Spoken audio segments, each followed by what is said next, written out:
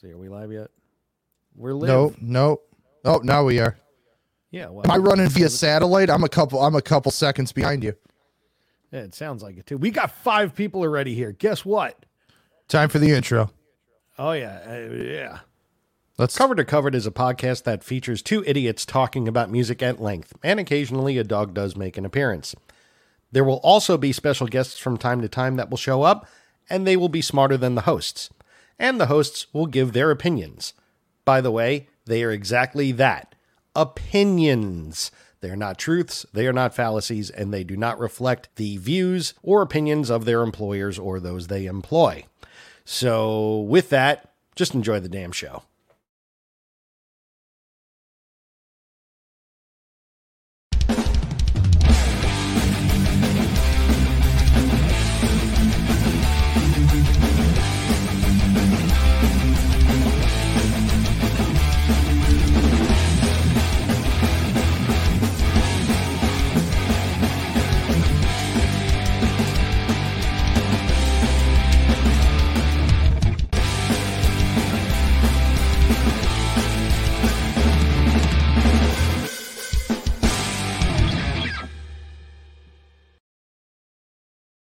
That's right, ladies and gentlemen.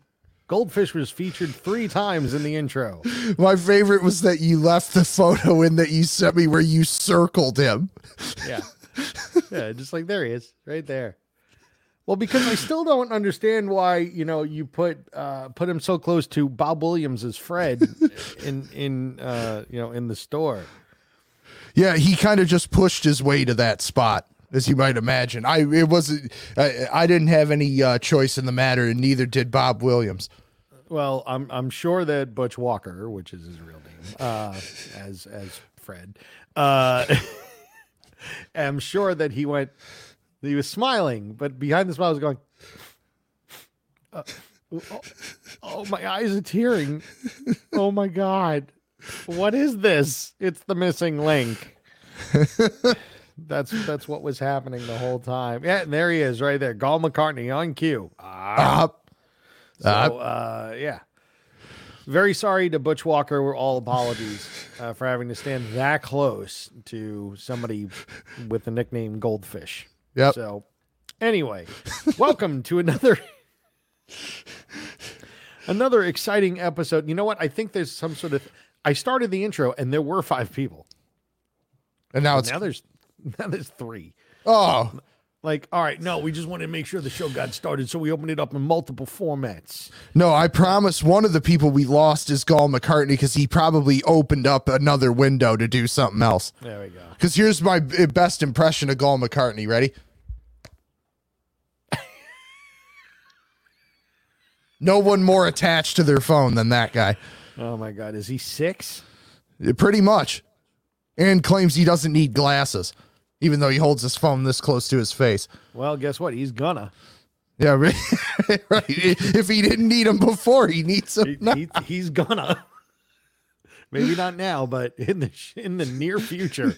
Oh yes, those chickens are coming home to roost. Yes. Anyway, so welcome to another fun-filled, action-packed, exciting episode of Cover to Covered. My name is Mike Venezia. The guy on the other side over there, that's Nick Morocco. Nick, what store do you own? Rock City Music Company. And where are you located?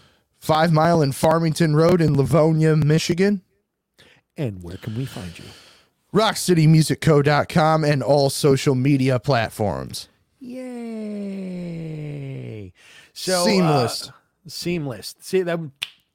Actually, it's probably the best one we've done of those in weeks. Yes, right. Hey, I saw that you had this marked as episode 35. Have we done 35 together, or this is 35 total? This is 35 total, but we've done 27 together, I think. I think I had 7 or 8 in the can prior to you.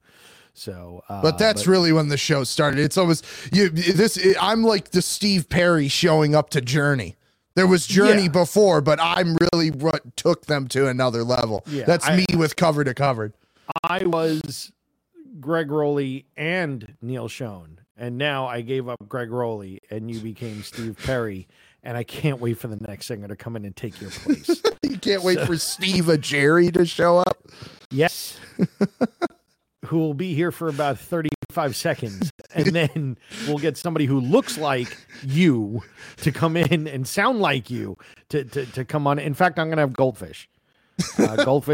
Goldfish will be the next host of Cover to Covered, taking the place of Nick Morocco. Anyway, why are we here today? Well, we're going to be talking about Record Store Day today, which is April 2nd, 2022. April 22nd, 2023. Right. Sorry, that's what day it is this year. Currently, today is March 1st, so happy March. And in the month of March, we have lots of things happening, like drinking green beer and the Ides of March and like all these other things. And me seeing Springsteen 3 times. Don't want to talk about that. That's not what this show is about. The show's not about you and your Springsteen obsession. I really, I understand that you feel that order of protection is just another way of saying I love you, but he doesn't want you around. I've got 2 pictures to prove that he does want me around. Yeah, well, but anyway. Is this his last tour? I think it will be. He hasn't said it is, but I'm pretty sure this is the last full go around the world. I think there might be some sporadic things to follow, but somebody did announce their last tour today, for sure. Not just the last tour, but the last shows of the last tour. Yes, exactly. Because they've announced the last tour for the past 6 years, and that would be Kiss. Ladies and gentlemen, Gene Simmons. Hello, this is Gene Simmons of Kiss. I'd like it to be known that these shows are by far our last ever. So they will cost the most, so we make the most money off these shows. Now, these shows go on sale on March 10th, and instantly they will sell out at $15,000 per ticket. Pretty much. With $6,000 Ticketmaster fees, of which I, of course, have negotiated 90% of the proceeds. Go to Kiss. Make sure you go to kissonline.com. Sign up for the Kiss Army. Fan club. Kiss Army. Pre-sale. You could buy the tickets just as expensively 4 whole days earlier if you're part of the Kiss Army, and you will give us more money. You know what's the Kiss Army. You know what's fantastic about this? People that aren't up on all of this. Everything you just said means you went and looked for tickets because you had all the dates and knowing when the Kiss pre-sale was early and that. No. I read one article. Regardless, one article. You were looking. I'm going. I know you're going. I'm probably not. No, you're going. I mean, I could go to the Madison Square Garden shows, which are, and I did look because, I mean, obviously I travel from work. I'm from New York originally. The last 2 shows will be at Madison Square Garden on December 1st and 2nd. Yep. But they're playing, it's funny, they start the tour off here. And they're playing, like, the second show is in Palm Springs. So I may, like, just go to that one, depending on what day of the week it is. But I think I want to say like they're starting like in Northern California or something like that. It's a lot of time spent in Canada. Yeah. Because that the exchange rate, it's much cheaper for us to tour there. So we make more money on the exchange rate. How about Howard asking Gene and Paul at least 5 times if these were truly the last shows? He so asked Paul those of you that don't know, Kiss was on the Howard Stern show today on Sirius XM. I didn't get to hear the whole thing. I've heard parts of it. I will say though that Howard Stern did say, I may make you swear on a Bible that these are the last shows. Gene's like, yes, these are the last shows. And considering like he's like the money guy, if he's saying they're the last shows, they're probably the last shows.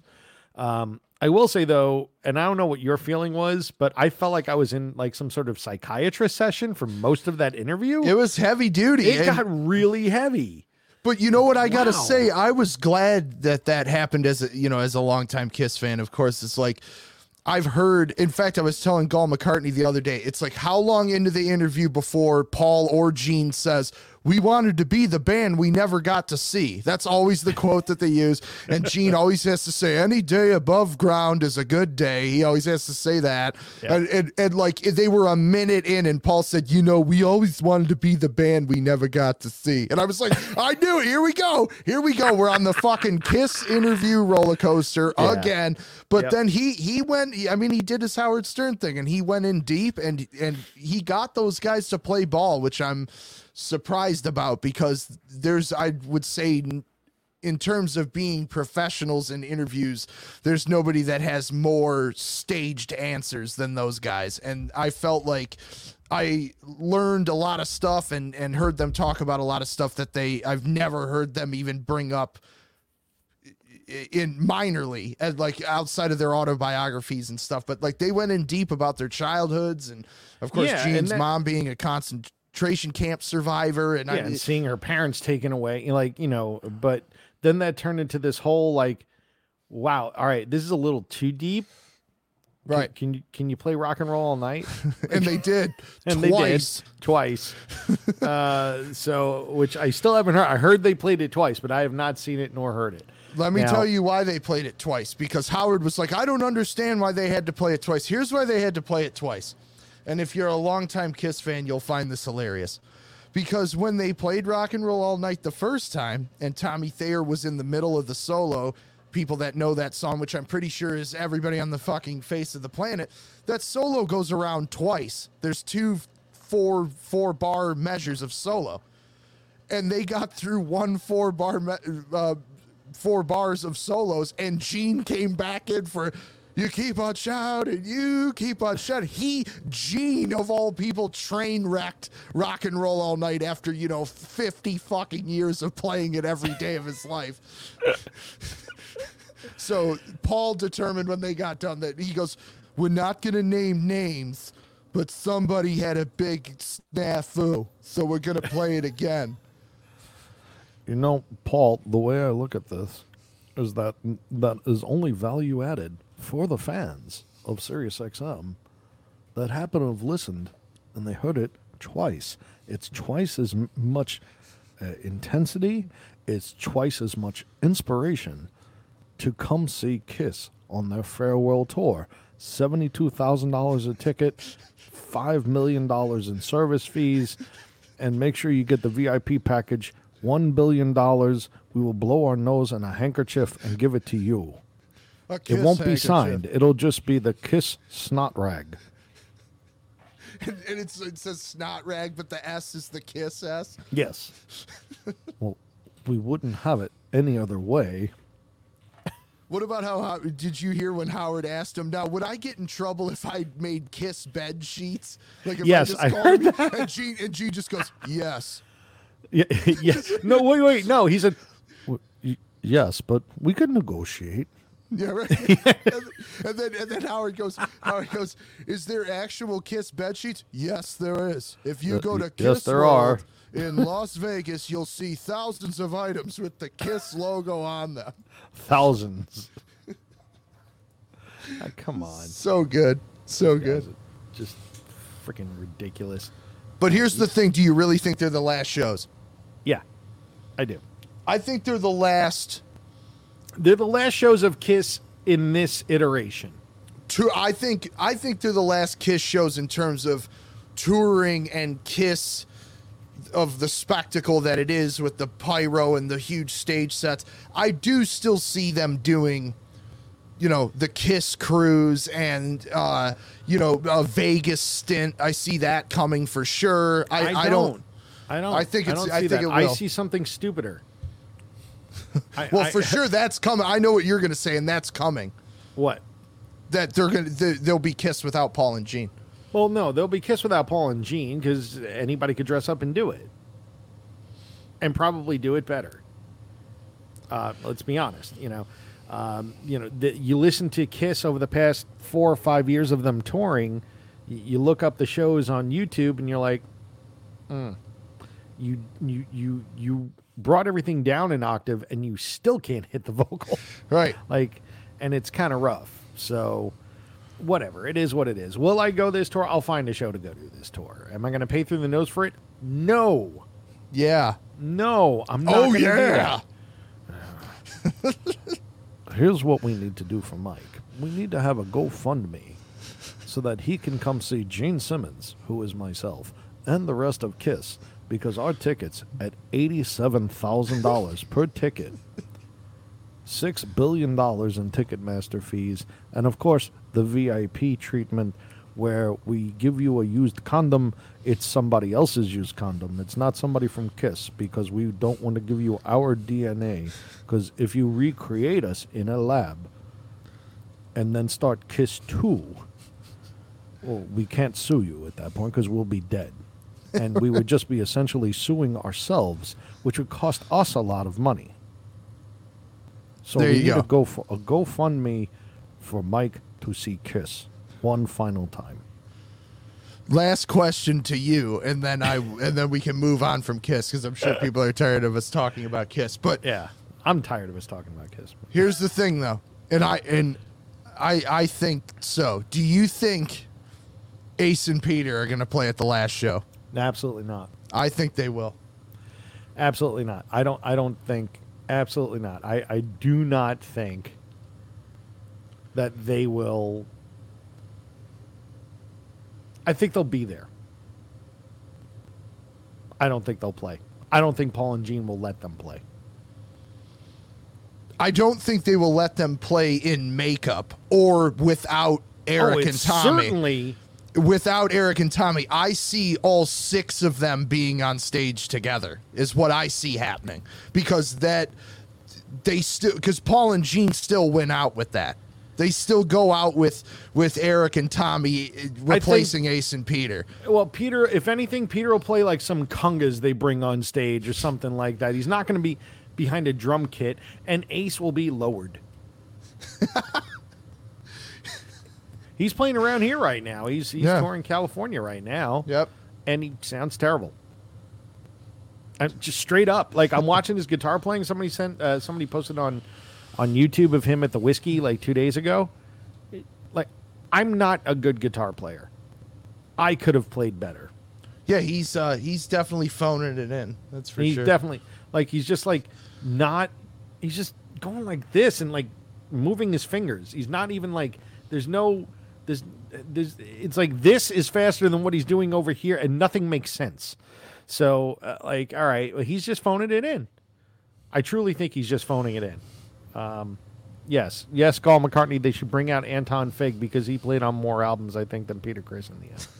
But anyway, no, that's the tattoo you need to get. Anton you need Fig. to get Anton Fig in Peter Criss makeup. That would be that, but Anton Fig in the makeup. I think that should happen. I'm sure Bob could do it. I'm sure he probably could. Oh, I don't know. I mean, you sure you want that? I mean, you sure? Are you sure you want that?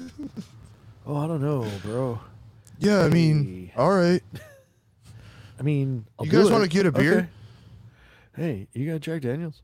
All right, so enough about KISS and all this stuff. What are you listening to? What am I listening to? Okay, 2 things only. Well, 3 things, because I've got some next to me I want to talk about. But first thing, revisiting the fantastic album. Elvis Costello and Burt Bacharach did a fantastic record collaboration together called Painted from Memory. Came out, I think, in late 90s, like 99 maybe.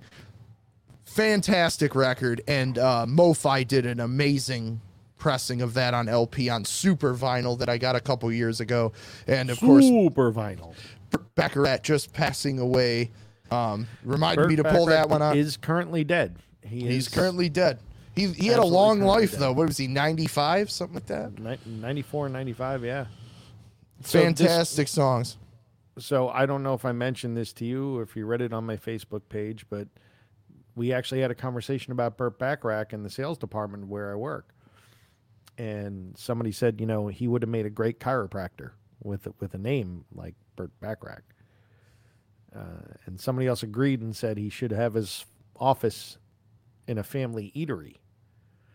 And I said, well, his office should have been at the rear of the family eatery, And they both looked at me and said, well, why? And I said, well, that way Burt Bacharach can crack your back at the back of Cracker Barrel. Jesus Christ. I'm glad I don't work in an office. With me, at least. Yeah, with you at least. Yeah, so that's your dad joke. There you go. Fantastic record, though, Painted from Memory. Check it out. Amazing songwriting and great vocal performance from Elvis Costello. I know a lot of people don't. He's not at the top of the list when people point out, great singers or emotional singers. And he does an amazing job singing those songs that they collaborated on. And I just think it's a great record.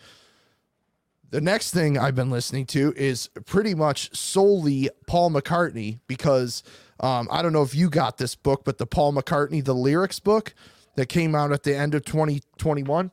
So I've heard it's phenomenal. I just haven't gotten it yet. So basically, for those that don't know, Paul's been approached a million times, as you can imagine, to write an autobiography, and he's always turned it down because he just doesn't have time, he claims. But he chose to do it, basically tell the story or stories of his life around hand-picked songs from his entire career. So this includes Beatles, Wings, solo, even Come and Get It that he wrote for Badfingers in there. And he wrote it for the Beatles. Yeah, that's true. But he gave it to Badfinger and said, if you want a number one hit, record it just like this. And that's exactly what they did. Note for note, everything, phrasing, all of that. Without Pete Ham singing it. Yes. So what I found in this book is there's, of course, all the classic Paul McCartney tracks are in there back in the USSR and, Yesterday, of course, and songs like that. But there's also songs that I'm not familiar with at all. So what I've been doing is I'll read the chapter on each song, and the chapters, quote unquote, are only like 4 or 5 pages. But he goes into what was going on in his life when he wrote that song. So one track I checked out that I had never heard was called Arrow Through Me by Wings. It was on Back to the Egg. This tune is fucking phenomenal. Like it's super like spacey and like kind of like Bowie-esque. I don't know. It's like it's got synthesizers in it and shit. It's really kind of ahead of its time for when it came out. I think it was 78 or 79. Really cool tune. And then there was also a song called Average Person, which was on Pipes of Peace. Average Person. Yeah. And it's crazy experimental shit going on in these songs that nobody ever talks about. So I'm looking forward to reading the rest of the book and getting some more gems out of McCartney's illustrious career. But I also need to talk about this, which I sent Mike a photo of yesterday. This is, we're always talking about the UHQRs on here. This is probably the most sought after one. Lean it forward. Pull it back towards you in front of the mic and lean it forward. There you go. How about that? Yeah, a little more forward. There you go. And move it to your right. UHQR of Bob Marley's classic Exodus. Probably the album that is what made Bob Marley a superstar. This has Jammin' on it and Three Little Birds. All the Bob Marley songs you know and love, except for probably I Shot the Sheriff. But I've showed off the UHQR packages before. It's got an amazing jacket, numbered, clear vinyl, clarity vinyl. What number did you get? I got number 1,118. Out of 3,500? Out of 3,500. And that's what I was just going to say. I talked about the Steely Dan, and those are about, and the Hendrix Are You Experienced? Those are like 20,000 copies those were limited to, where this one was only limited to 3,500. I guess they made this deal to do this before COVID. It's been in the works for a while, so 3,500 copies is all they did, and this got released randomly on Bob Marley's birthday and totally sent Acoustic Sound's website into a tailspin. I'm sure it wasn't that random to be done on Bob Marley's birthday. But nobody knew it was coming, is the point I'm making. Like, it was kind of rumored that this one might be coming because they did Rasta Man Vibration about 4 or 5 months ago, and there was talk of that Exodus was coming, but Chad Chasm never said yes. So this came out. I was able to snag a copy. Now, the next thing I'm about to say, I don't say lightly. This is, bar none, the best sounding LP I have ever heard in my entire life. This is unbelievable, the sound quality on this. The bass, the subtlety in the background instruments, the vocals, how they're coming through the speakers. It's just, this thing is phenomenal. You know, I don't believe you. You cannot believe me. It's fucking incredible. I'm sure it is, and I'm sure it helps that you like reggae. Some of it. I'm not a fan. I'm talking just from a sound quality perspective. Okay. That's all I'm saying. I'm not saying this is the best album I've ever heard because of the best album content. you've ever heard. Just say it. It's better than any Bruce Springsteen or Tom Petty album you've ever heard in your life. No, I don't say It is that. the best music ever. It's pretty great, but it's still it looks like a great package, and I'm sure it sounds great. But here's the thing.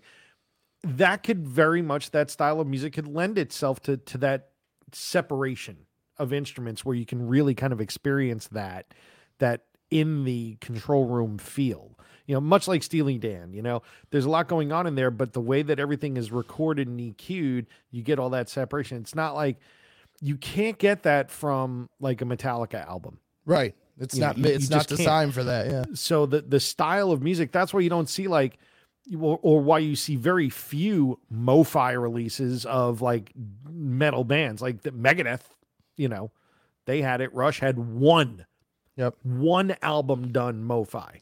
And then Mo-Fi also did Stay Hungry by Twisted Sister for some reason. Which is weird, right? And it's not even like that album is like well recorded. No, it sounds like shit. So that's just somebody knew somebody. Yeah. D. Snyder was like, I know you people. Listen. No, I think you're absolutely right. This music does lend itself to that space. But I mean, I have Can't Buy a Thrill, Steely Dan, and Countdown to Ecstasy, and they sound amazing too. This sounds better than that. Sound quality wise only. I'm not stacking album for album or music that's for fine. music. So what year was Exodus originally recorded? 77. 77. Late 76, early 77. Those two albums that you talked about were 72, 73, right? 73, 74. Yeah. 73, 74. Sorry. So it's not even like there's that big of a difference in recording technology over that period of time to where that could have lent itself to it. It's just the style of music just really helps create that separation, that space. And it's certainly not budget. Steely Dan definitely would have had a bigger budget than Bob Marley. So Bob Marley just paid everybody in weed. Pretty much. But if you end up coming across a copy of this, grab it. I mean, original retail on this was $125. And when I looked, I a friend of mine that I always go back and forth with on the UHQR stuff and just the all analog stuff, Greg, if you're watching, he was like, yeah, I missed out. I wonder what they're going for. And I went and looked on eBay, and the cheapest one I saw that sold was $475. Wow. Yeah. So. Wow. All right. Well, I will not be getting one of those anytime soon. Well, if you come to Detroit, I'll play it for you on my sound system. Oh, great. Can I take that sound home with me? And No, but you'll hear that I'm not bullshitting you. I believe you. So Pat, all right, you can still get the Steely Dans if you're looking for one. The Steely Dans are still out. Both of them are still available. Yep. I'm surprised I Can't Buy a Thrill is still available. Yeah, when Chad did a video last month, it was late February.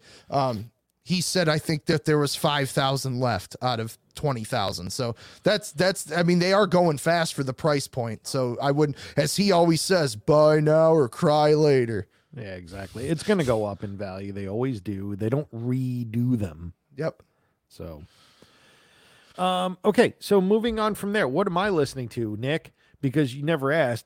And because you waxed poetic, and I think you need a tissue after talking about Exodus on UHQR vinyl. What am I don't even know. I don't even know. Honestly, I've been listening to mixes recently. So because I was just in Las Vegas this past weekend, I guess I could say I listened to a lot of yacht rock because I saw Yachtly Crew twice. And they were amazing shows. I got to be honest with you, better. The show on Saturday I saw was actually probably the best I've ever seen them. Wow. It was incredibly energetic. on their part and the audience.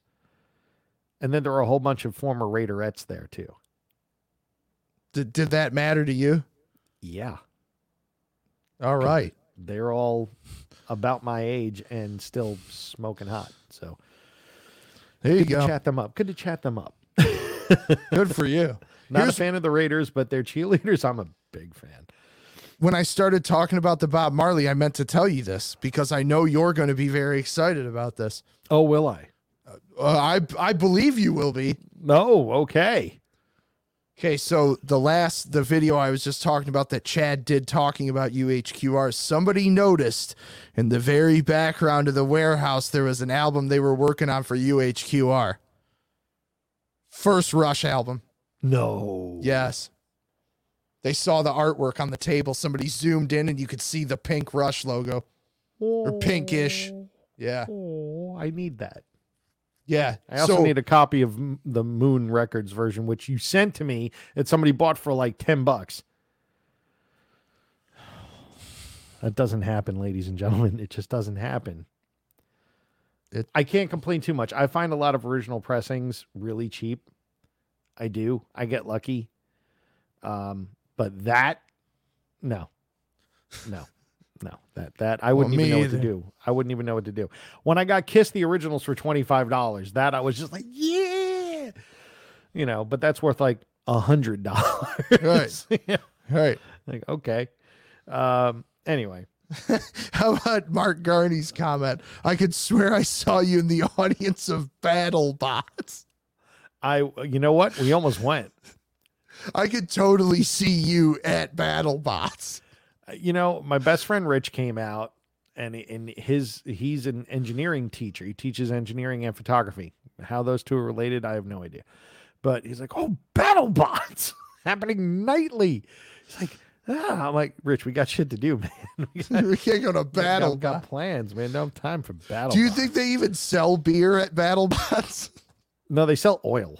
They sell oil, and actually, you know what? They probably sell chocolate milk. And bottled water. Cookies. Foot pajamas. Yeah, Funyuns. Funyuns. They sell a host of Funyuns, but they're branded. They're BattleBot branded Funyuns that some robot actually created in the kitchen. So Roger's here. I see him. Hey, buddy. Say hello to everyone. What's up, Roger? Oh, see, now he's out. Gall McCartney says, yeah, I get the Funyuns. All right. So Steph needs a copy of Practice What You Preach by Testament, which is super random. But okay. Do you got one of those in your store? I do not. That that got a reissue not too long ago, but I think it went out pretty quickly. It wasn't it wasn't a big pressing. No, I think it was a music on vinyl. Yeah. It was an MOV pressing. What was it? You know what? That brought up something else. Anyway, well, cool. I don't care about what's being released this week because we got other releases to talk about, unless there's something important coming out this week that matters. Let me just run it down real quick. Okay. Wow, this is ironic. Elvis Costello and Burt Bacharach, the songs of Bacharach and Costello. So it says this was put together by Elvis Costello, includes the newly remastered album Painted from Memory and 6 songs from Taken from Life, of which 3 are newly recorded compositions, mastered by Bob Ludwig. What are the odds? What are the odds? Oh, I do have a story about that, about things like that. Keep going. Okay. Also being released for the hip-hop fans, one of the most important hip-hop records of all time, De La Soul, 3 Feet High and Rising. Rest in peace. One of the guys just died in De La Soul.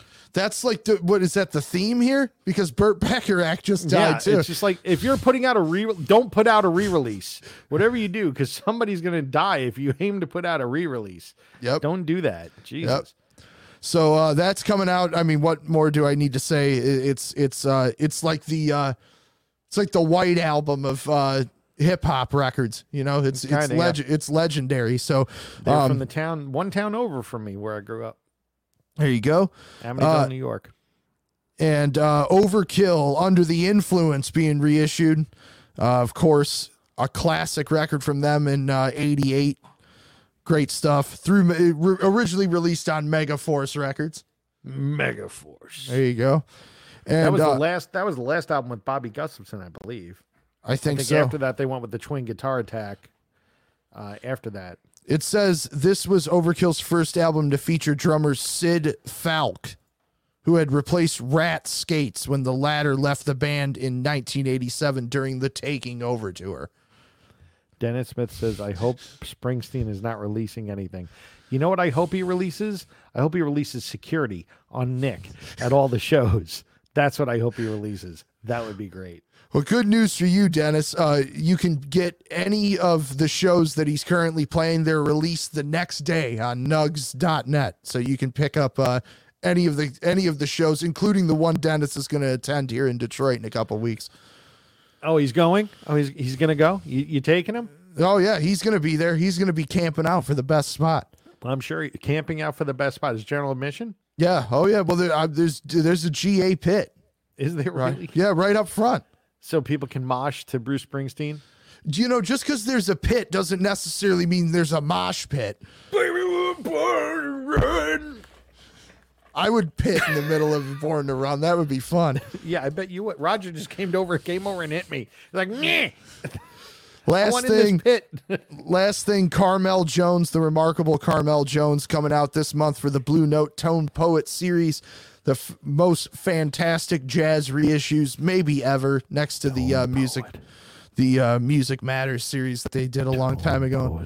Very affordable, all analog remastered, made by mastered by Kevin Gray. Pat Middlestad, if he's still watching, he's a big collector of these. He comes in all the time and picks those up. So, yeah, that's what's coming out this week. Great. Awesome. Well, you know what's coming out next month? Record Store Day. So there you had. Oh, by the way, a little housekeeping. Are we on next week or no? Are you at Bruce? No. Wait. No, I'm not. The 8th? The 8th, I'm available. The 8th, you're available. All right. So the 8th, we're on. The 15th, I'm in New York. Okay. So I couldn't do that one either. You're bruising. You're bruising? I'm not bruising. Oh, what are you doing? I have tickets to another show. What show are you going to see? Skid Row. All right, that's forgivable. And the 22nd, are you bruising?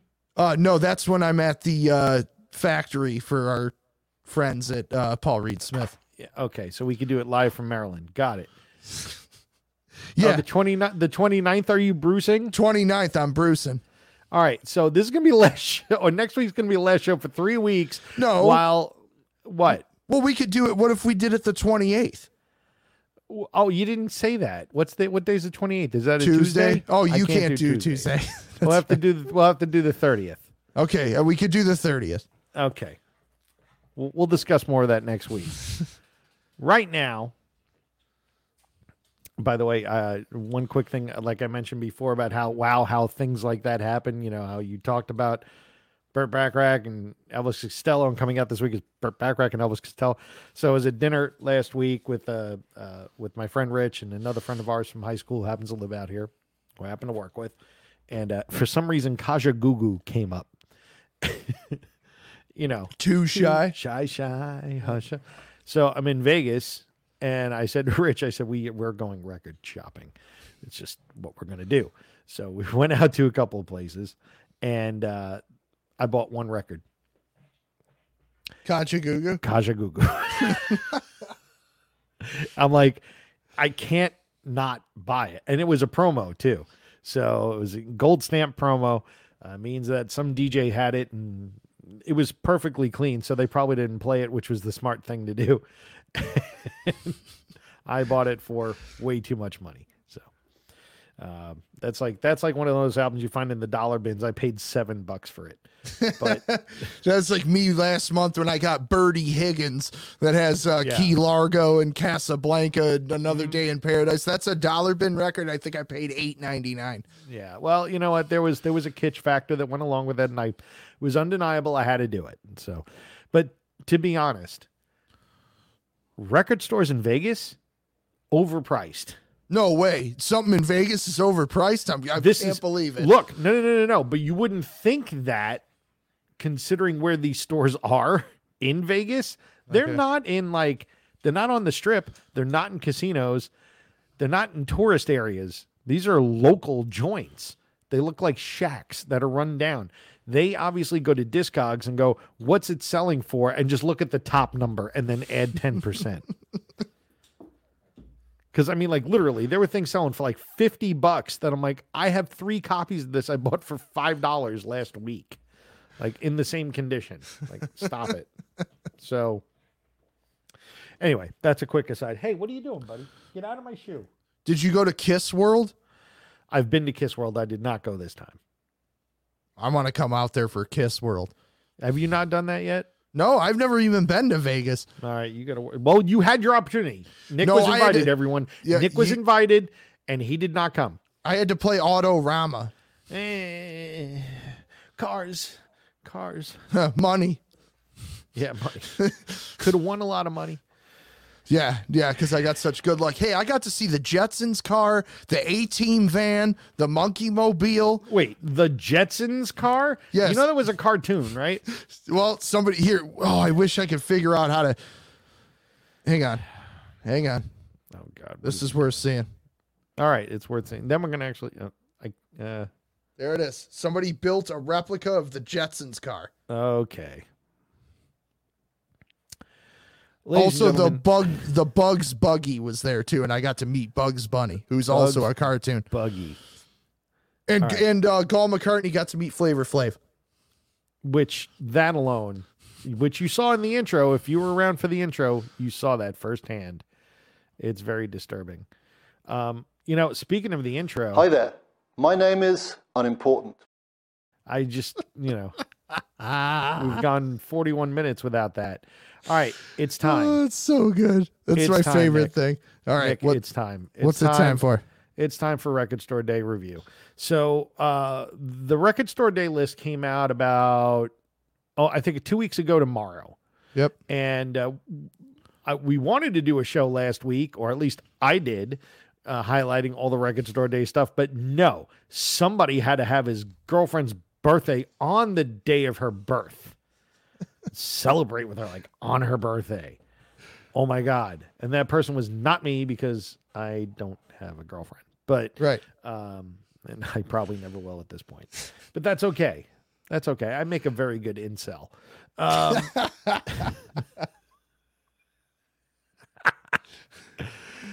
Anyway, so we're fast forwarding a week. Here we are. It's Wednesday, March 1st. We have 21, 31. We have 52 more days until Record Store Day on April 22nd, 2023. And lots of things are on this list. And my first impression before we start going through them was I was underwhelmed. You're that guy. Well, I mean, let's be honest. The past few have been pretty damn good. And there's been a lot to choose from, to the point where I couldn't buy everything I wanted because I need to pay rent. Right. But this time around, it was fairly weak. Now, going through it again with a finer tooth comb, I found more things that I thought were pretty cool. But still, overall, as a complete body of it, and maybe it's because now that COVID's ended and things are coming out on time and there aren't backlogs, so you're not getting this swollen chart listing of everything, though there's still over 200. There's 300. There's 350 releases. Yeah. So is it that many? Yeah. Well, I thought it was under 3, but either way, it took a while to find certain things. It just still overall as a whole doesn't seem like, a hotbed of entertainment in my mind. All right. But let's do this. Nick and I picked a bunch of things, and we're going to do this slideshow here, and we're going to talk about, and these are what the covers will look like. We'll go through each of them. Nick, I mixed this up. I just did whatever. So I don't even know whose is whose, what order it is right now. So we're just going to start with, and I think the first one is yours, though. I will say this. Okay. All right. So I apologize for this, But, it's a white background with a white cover with John Lennon on the cover, and he's whited out. So I apologize, but that's what the cover looks like. Yes, and there's something else we need to apologize for. What's that? Regarding this? Well, I wanted to talk about this release specifically because I think this is what's wrong with Record Store Day. Okay.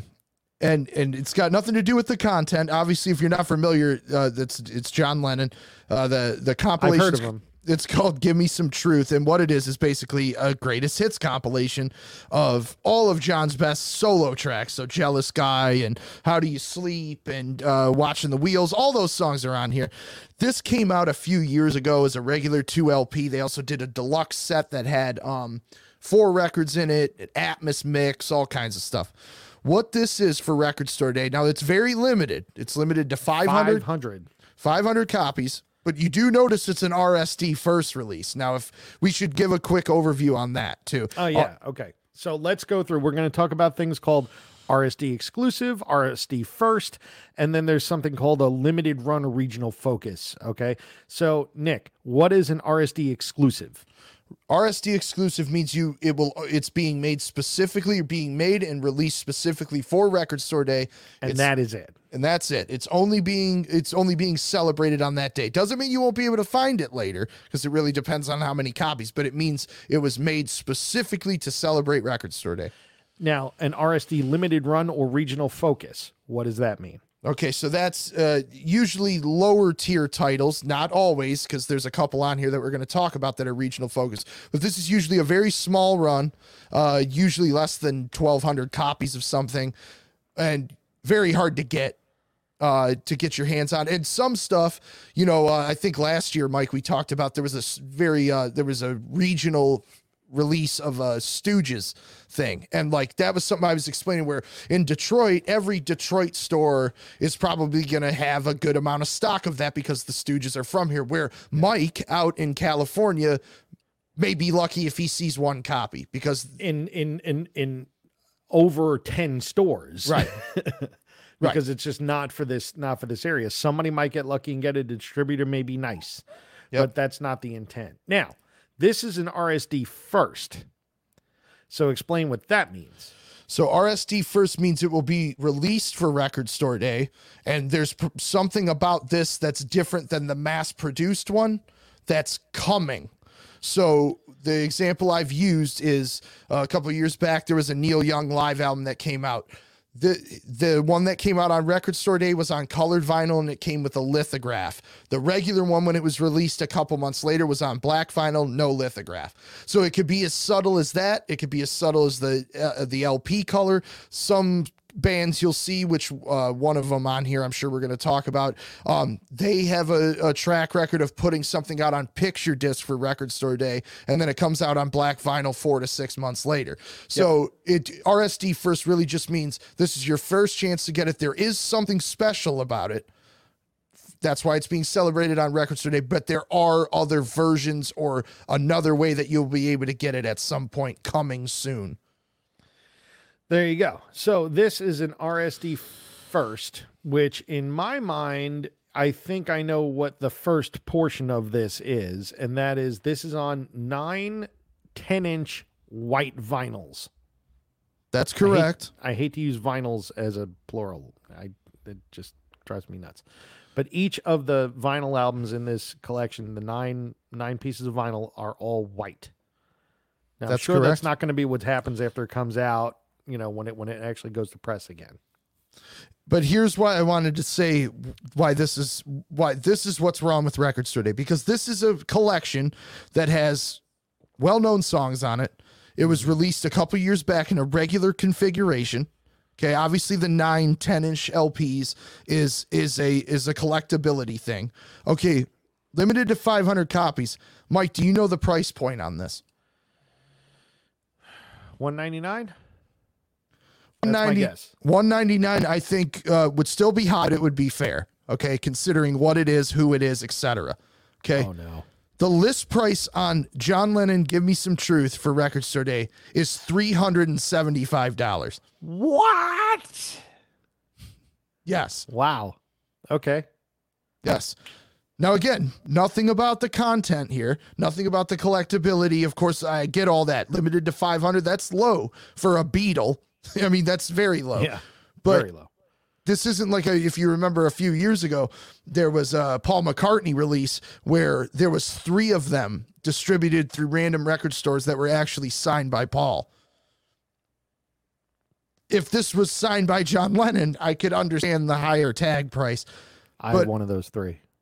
But $375. I actually for did this. One of those 3. I didn't think you did.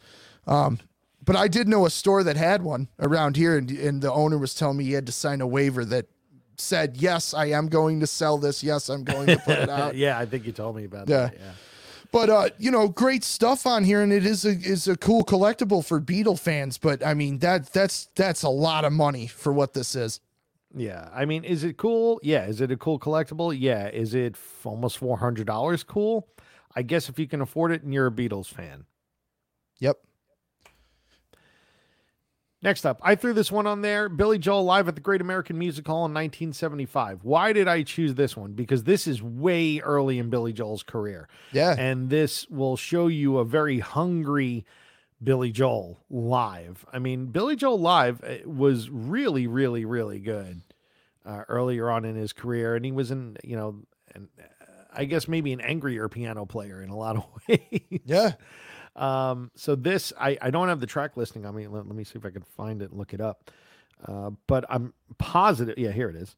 So it's a 2 LP, and it doesn't have the track listing. It's on gray or silver vinyl. It looks like it's gray. Yeah. Double opaque gray vinyl. But it does have James, New York State of Mind, and imitations, Billy's loving imitations of Joe Cocker, Elton John, and Leon Russell. So does that mean covers? Yeah, I think so. Okay, but they're probably musing. It's probably musings of his, like banter with the audience and storytelling type things, which is what he used to do earlier in his career.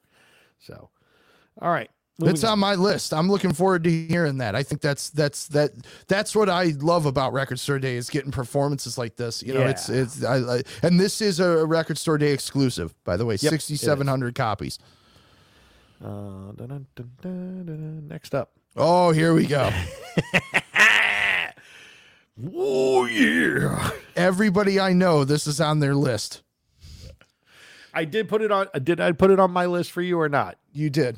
Good, because it needs to be on there because it's Randy Macho Man Savage. Oh, yeah. Snap into a Slim Jim. It's Randy Macho Man Savage's rap album, Be a Man. Yes, you heard me correctly. Yeah. His rap album. Yeah. It was originally released in, I think, 2002, 2003, something like that. Far too long ago. It was a classic well before its time. Nobody really can understand it until now, but they're about to get it. They're about to get it all. I don't even know. Is this under Randy or under Macho Man? I think it's under Macho Man. I think you're Macho Man Randy Savage. Yeah, there you go. 1,000 copies. This is a limited run regional focus. Oh boy, this is going to be hard to get, folks. I thought, and let me say something about the quantities, which we've touched on before. Wait. Hang on one second. I think Mark Garney was involved in a threesome. He says he met him. He spent a night with him and Hulk in Clearwater, Florida. Mark, anything else you want to tell us, Mark? This is that's kind of interesting. That sounds like a whole episode for another day, but we're gonna leave that one be. I'm just not gonna visualize that. Continue on. So what I was going to say about the quantities is I don't know how many stores participate in Record Store Day, but it's hundreds, if not thousands. Oh, it's definitely thousands. Yeah. So for those that don't know, when we order these things as a store, there's allocations that play a hand in this. So like I might want 10 copies of Macho Man Randy Savage, and they go, well, we'll give you 1 or we'll give you 0. Yeah. And it's usually based on where you're at, how many you ordered, etc. So something like this that only has 1,000 made, you're going to have every store at least trying to get one, maybe two copies of this. And then, of course, a big store like, let's say, Amoeba by where Mike is or in Mike's area, that's a store that's going to want to try and have 75 of these. Yeah, but they won't get them. They won't get 75, but they might get 30. They might get, So that takes it away from other stores. So something like this, if this is what you're looking for, this is going to be hard to get. Yep, 100%. So these are the things that, even though I asked Nick, hey man, if you get an extra one, please put it aside for me. Well, guess what? I still go out and try to find it anyway, because the chances of him getting it and having one available for me is slim to none, because he's got like 8 other people ahead of me. That is for sure. Including myself. Now, Patrick Middlestad says this will not be on his wish list. Should I ban him again? Should I banish him? Because, I mean, you can't be here if you're not into this. All right, moving on. All right, Mr. Big. I threw this on here because it's funny. Like, the original pressings go for a bunch of dough at this point. Not a ton, but definitely more than what they sold for, 40, 50, 60 bucks. I bought one at a heavy metal swap meet for $1. There you go, because it didn't belong at a heavy metal swap meet. It did not. So I got it for $1. But they're re-releasing Mr. Big on this cobalt blue vinyl. I think it's called cobalt blue. Yep. And it's an RSD first, so obviously it's being reissued. Probably come out on black vinyl afterwards, but this is 2,500 copies of Mr. Big on the cobalt blue vinyl, which there's nothing extra about it. It's just being re-released, and it's blue. You got it. So there's that. And it's following up on last year. They did lean into it. Yep. So which was harder to find on vinyl, because that one came out in the early 90s, and that was when everything was like, nope, we're not doing anything. All right, so Nina. Who remembers Nina? Well, boss, I put 99 Luft balloons in the record store. 99 Luft balloons. 99 Luft balloons. 40 years of 99 Luft balloons. Now, I liked Nina when I was a kid because I thought she was a cute German chick. And as an adult, I don't know what she looks like anymore. But I'm sure she's probably cute in her own way. But yeah, I just wanted to point this out because it's 40 years ago this stupid song came out. Anyway, moving on. Ted this Nugent. is one you wanted. You wanted this one in there, yeah. Yeah, this is something I'm very excited about. Okay, first off, there's a couple things I want to talk about with this. This is being released by Sound City Records, which is based in Detroit. They did a couple great releases last year. They had a Sweet Rarities collection, Ted Nugent Spirit of the Wild. They also did the Rationals self-titled debut at one point. So they do a lot of Detroit-based stuff. And then, of course, like I said, Sweet. This, however, is the first release in what they're calling the Nuge Vault. And it features studio outtakes and rough mixes of the iconic 76 release Free For All, which is one of Ted Nugent's biggest, most loved records. Demo versions of Free For All, Dog Eat Dog, and Street Rats.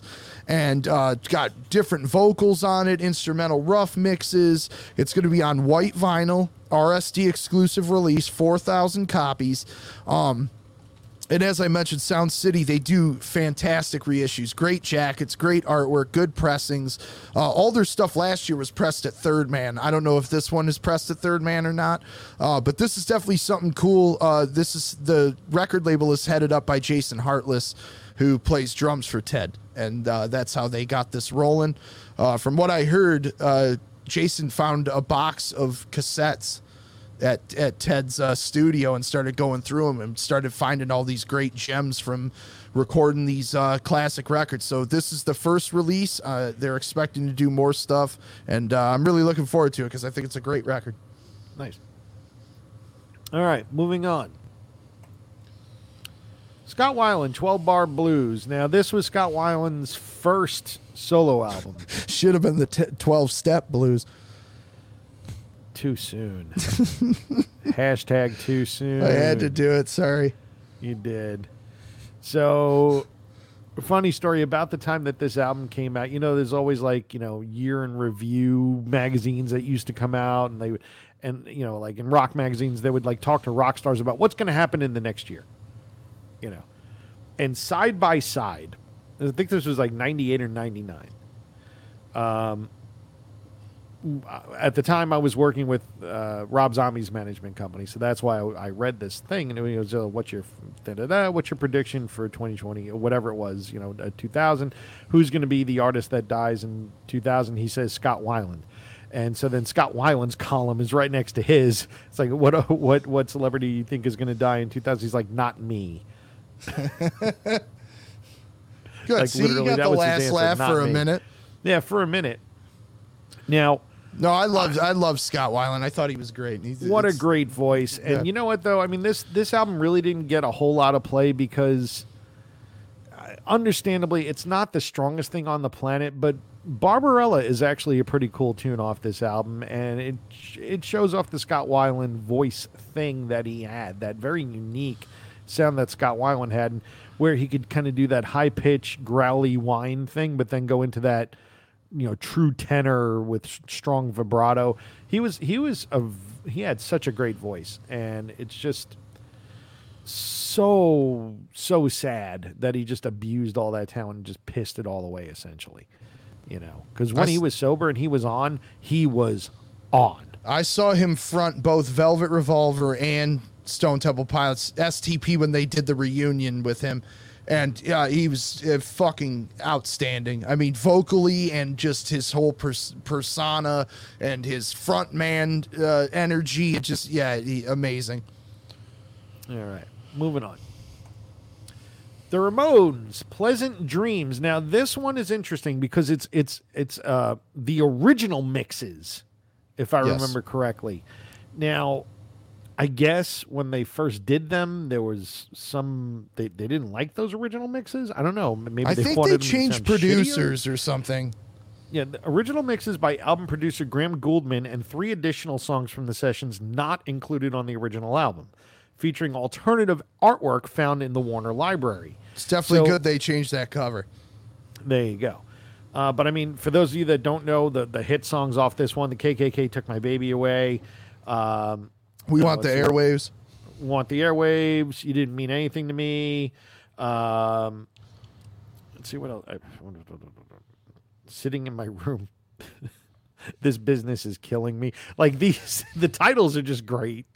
But yeah, these are the original mixes done by the original producer. Again, with alternative artwork and some extra songs on there. So 7,500 copies on that RSD exclusive release. And same thing with the Scott Weiland we were talking about. That's 4,000 copies on blue and green vinyl. Is that RSD exclusive or first? No, RSD exclusive. So there you go. Those are going to be worth more. All right, next. Stevie Nicks, Belladonna Live, 1981. Why did I pick this one when I make fun of Stevie Nicks mercilessly for sounding like a goat? Hopefully not because Waddy Wachtel's involved. No, it's because this is when she was at peak goat. If you want to look at it that way. This is an RSD exclusive release, 10,000 pieces. So you should be able to find this fairly easily. If you get, if you're like us and wait outside of stores, I mean, this will be available to you because I'm sure every store ordered this. But it's basically from her right at the beginning of her solo career. And while she does a ton of Stevie Nicks songs, Stevie Nicks solo tunes, she does a ton of Fleetwood Mac songs that she had written as well. So, it kicks off with Gold Dust Woman. Let's see, Dreams is in there. Leather and Lace, Belladonna, Stop Dragging My Heart Around. I Need to Know is a Tom Petty cover too. I Need to Know is a Tom Petty cover. Edge of 17 and Rhiannon. There you go. Like, there's a lot more than that. I'm leaving some things out, but like Sarah's on there, of course. So anyway, like a lot of the hits that you knew from early in Stevie's solo career, plus a lot of the hits that she wrote for Fleetwood Mac, I should say. But also warning, I'm pretty sure Waddy Wachtel's on this record. What does that matter? I hate that guy. Why do you hate Waddy Wachtel? I mean, think about what you just said. What, the goat? No, his name. Well, yeah. Fair enough. Next. RSD exclusive, 10,000 copies on Stevie Nicks. All right. Now, this one I'm stoked about. Yeah, so am I. I am stoked about this. Eric Carr, who arguably was the best drummer Kiss had. Yeah. In terms of least, technical ability, yes. Yeah, as far as technical ability goes, he was always kind of like put down. Like he felt like he was being put down by Kiss, and I guess in a lot of ways they kind of did push him back a bit because he was a bit overbearing, but he actually had chops and he actually had ability to write songs. Though if you go back to the whole joke of what's the last thing the drummer said before he got fired, hey guys, why don't we try some of my songs? That's usually the kiss of death. But the kiss of death. Yeah. This is the kiss of death. That's the final thing you'll buy from Kiss. So why don't you tell us a little more about this? This is limited to 4,000 copies. It comes on. Is it a first or an? Oh no, it's an exclusive. It's an exclusive, and it also is being released on CD, but only 500 copies on Record Store Day. I can't tell if it's random because I don't think it's a 2 LP. Oh, it is a 2 LP. It is a 2 LP. So you got an orange splatter and then a white splatter vinyl. Yeah, they're both the same color schemes, just two different albums. So you have a predominant orange and a predominant gray, with the gray and black on the orange, or the orange and black on the gray. Yep. And as Mike mentioned, these are basically Eric Carr's solo tracks that he was recording. If you don't know, Eric had a fantastic voice that seemed to run in Kiss. All the drummers have great voices. Eric had that high harmony, as does Eric Singer, which you can hear on Smashes, Thrashes, and Hits, his re-recorded version of Beth. Why they had him do that, I don't know. Also, you can hear his vocals on God Gave Rock and Roll to You. Yep. From Revenge. He actually didn't play on the album. But he did play on that song. He sang on that song. He played drums on it too. Yeah, he played drums on it. Eric Singer did the video though. Yes, but he did play drums on that one song, and he did sing a lot of the harmony backups. There's like a 3-part harmony thing that happens towards the end of the song, and you can hear his voice above it all, and you know it's a bit different than Gene or Paul because neither of them could do that. In fact, just to touch on that, Bruce Kulick, who was the guitarist during most of Eric's time in the band, he did a clinic at the store, and he has a portion in his clinic where he plays the isolated tracks of that bridge in God Gave Rock and Roll to You, and that's all Eric, and it's pretty amazing what a great voice he had, and I'm looking forward to hearing this because I think his talent kind of got squashed by just being the drummer in Kiss. So this is going to be a cool release, especially if you're a Kiss fan. And these haven't come out before, so there's some of them haven't been out. I know they've been available on bootlegs and stuff, but it's never been officially released. So this is going to be a great release, especially for Kiss fans. But I recommend anybody to check it out because I think it's going to be quality. And by the way, Eric Carr is the drummer in the video too. It's the last thing he did for the band. Then wait a minute. No, because I'm confused then, because I thought he was either on that song and wasn't in the video, but I don't think it was one of the two he did not do. No, he played drums and sang on it, and he was in the video, but that song got put on Revenge, which he had nothing to do with. No, he had nothing to do with I would definitely want to check and see, because I think part of that is wrong. He's in the video. If he's in the video, he did not. Yeah, if he's in the video, he did not play on the album. He's in the video, but I don't think he played on that song. I'm almost positive he did not play on that song, but he sang on it. He definitely sang on it. Should I text Bruce Kulick and ask him? Why don't you just look it up?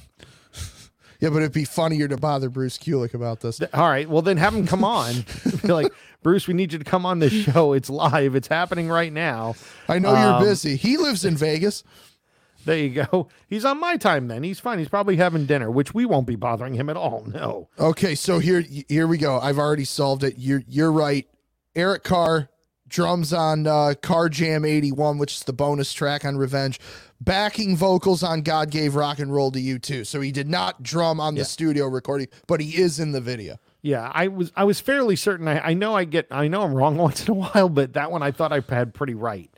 I knew it was like one or the other. He was definitely in the video. He was wearing a wig, as somebody pointed out in the chat, because he had cancer and he was in treatment. But that was the last thing he did. Yep. He died not long after filming that video. I think it was within 3 months or maybe even less after filming that video. He passed away. Yeah. So, but yeah, they said he brought it for the video, and they don't show him too much in the video, but it's him back there. So. Yep. He did bring it for sure. Yep.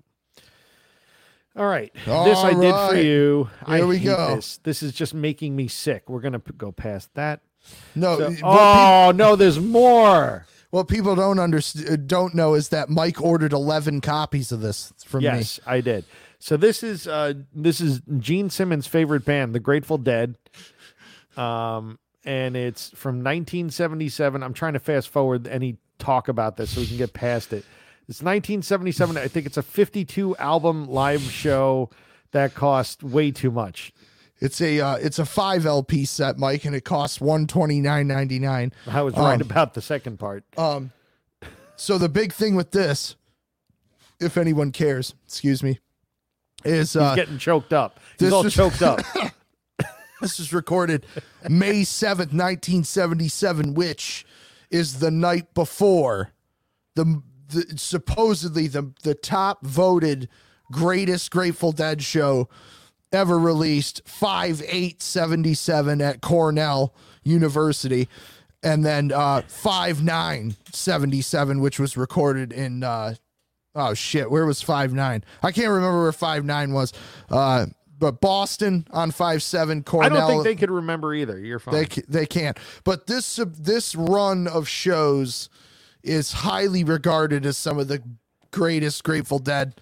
And Cornell came out a few years ago on LP, and it goes for huge money. And then they did, Buffalo. 5/9 was Buffalo. Well, of course. And that came out 2 years ago for RSD. That goes for big money. So 5/7 is completing the run of 5, 7, 8, and 9 complete shows.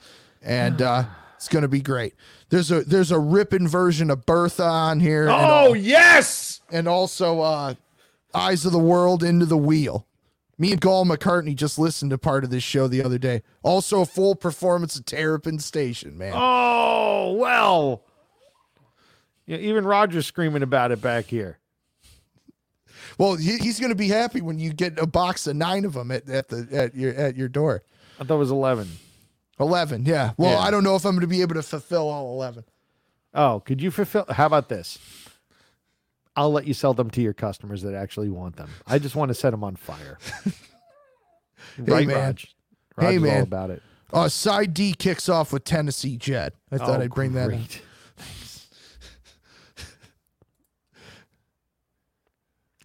I put this on here because I felt like I needed to. Because if you have this, you need to do this. Not and I figured you would bring necessarily. it up. I figured you would bring it up. I wasn't going to because, Mike, I got to tell you, I'm not a big JGB fan. Random moment. Need Beastie Boys albums. I agree. And actually, speaking of that, there is a release where Mike D is involved. It's a whole bunch of 45s. It's called the Brazilian Mix or something like that. It's like all underground rap. Let me see if I can find that on Record Store Day page. That actually sounds kind of cool. It does. In the meantime, while you're pulling that up, I can let you know that this Jerry Garcia that you added in here is an RSD first release, where the Dead is an RSD exclusive. But here's what you really need to know about this. The JGB release, that's the Jerry Garcia band, starts off with a cover of How Sweet It Is to Be Loved by You. Therefore, the name How Sweet It Is for the album. Wow, it's not just clever. But all right, so Brazil 45 box set volume 4. That's what it is.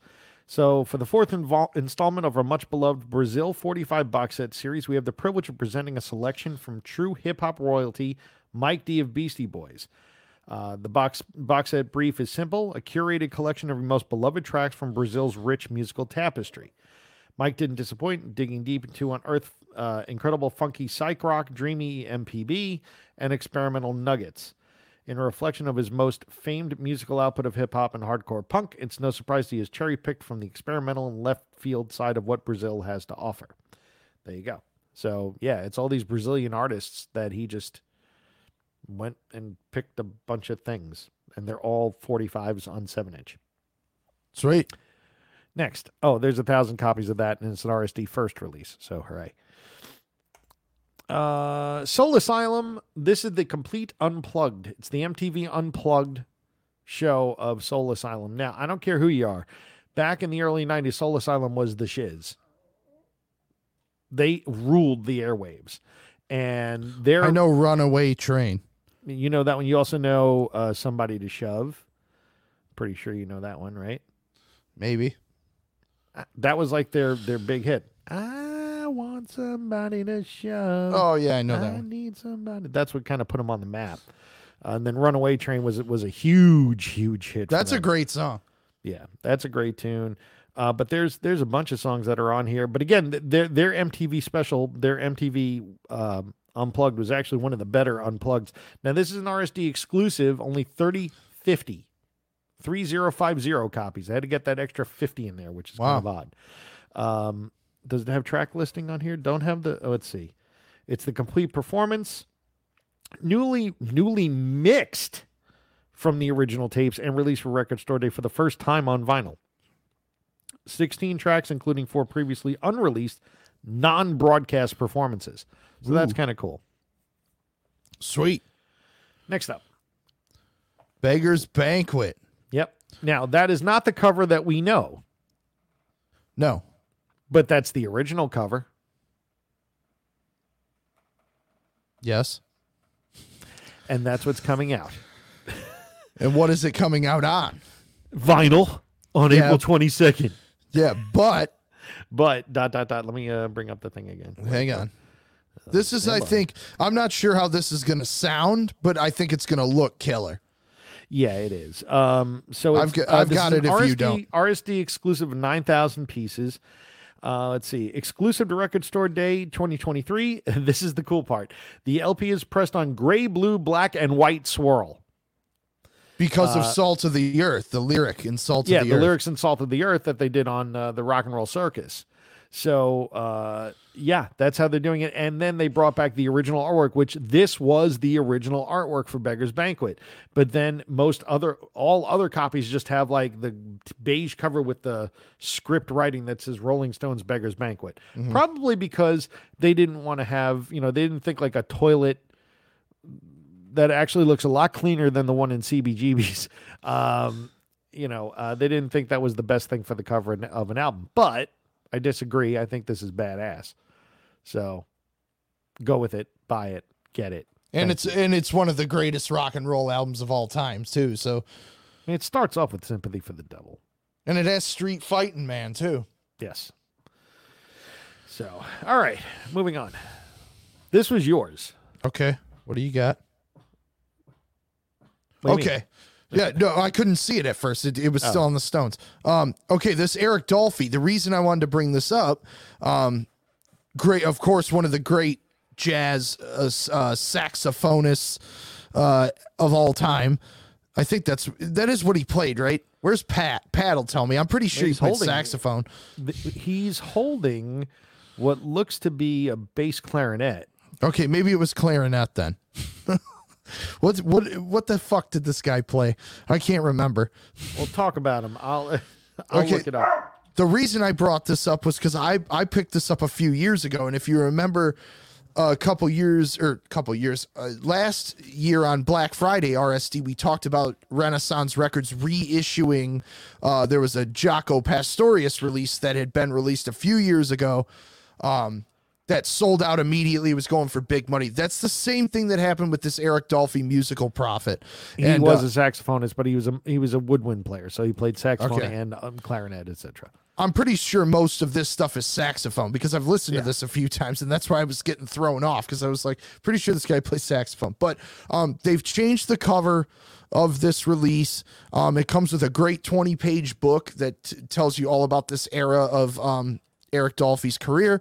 Some great stuff on here featuring jazz greats Clifford Jordan, Sonny Simmons, Woody Shaw, Richard Davis and Bobby Hutcherson. Really cool package, amazing sound quality, and like I said, this was going for $300-400. So if you missed out on it last time and you're a big jazz guy, you gotta pick this up.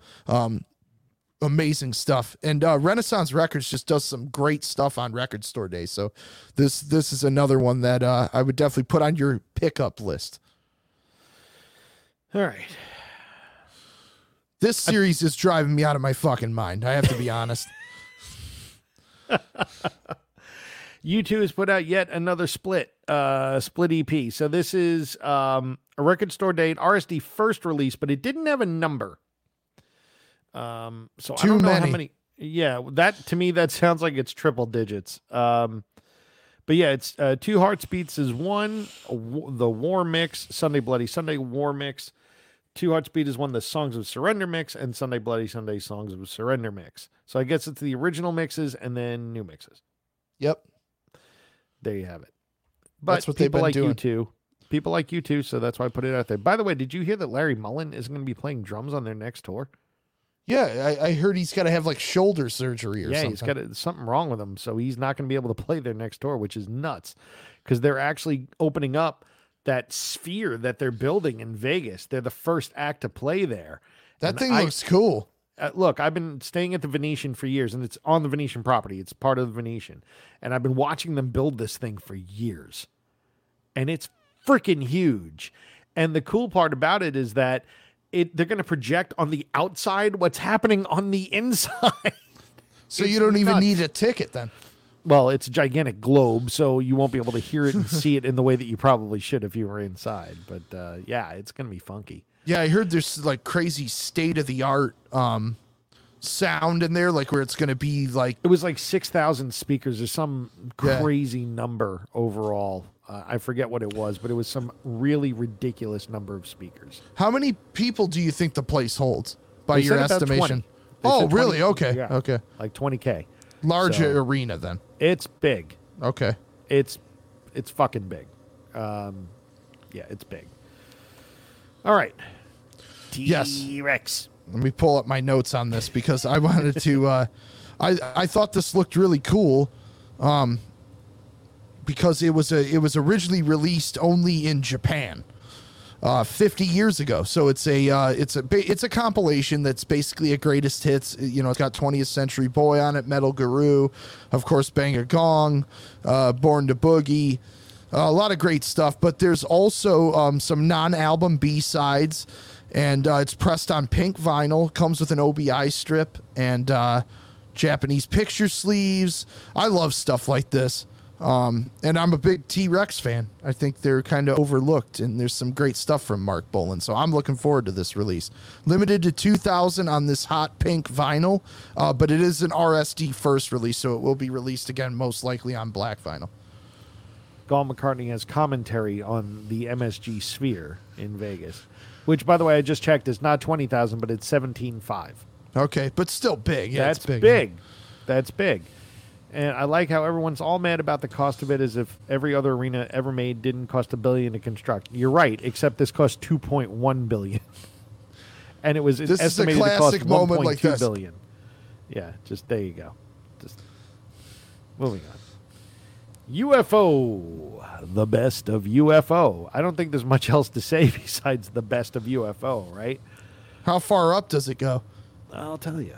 Does it go through the Shanker era or past the Shanker era? Because almost always the UFO reissues just stop when Michael Shanker left the band. Side 1. Dr. Doctor, Rock Bottom, Shoot Shoot, Too Hot to Handle, Only You Can Rock Me, and Lights Out. Side 2. Youngblood, Lonely Heart, We Belong to the Night, When It's Time to Rock, Out in the Street. Side 3. Let It Rain, Natural Thing, Cherry, Love to Love, Let It Roll, Live. Side 4, Highway Lady, Can You Roll Her? Try Me, Letting Go, Call My Name, and Night Run. So side 1 is just fucking killer, and then the other ones are just so. Pretty much. But it's still UFO. Yeah. You know, and if you're a fan, you're a fan. You know, you'll pick this up. Can't go wrong with some good UFO. It is a Record Store Day exclusive release, double LP. And so there's a lot of songs on this record, so they had to accommodate all those songs because it was a 2 CD set. And they put all the songs on the double LP, so you know that the groove's got to be really close together. I was going to say. And I'm going to question the fidelity of this. Well, I'm doing quick math in my head, and side 1 is going to run about 29 minutes. Yeah, probably.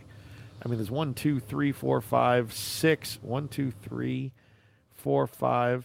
1, 2, 3, 4, 5. Side 1 has 6 songs on it. Every other side has 5. Oh, side 4 has 6 songs. So, anyway. That one's questionable. Yeah, moving on.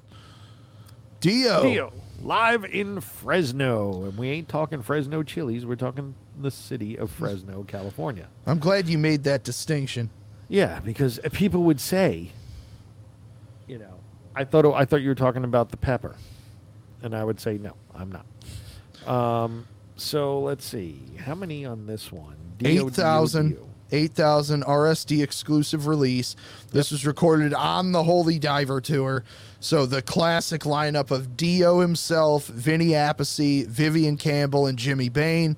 Can't ask for anything better than that. Every show, and they've released a handful of shows from this tour, of course, are always fantastic.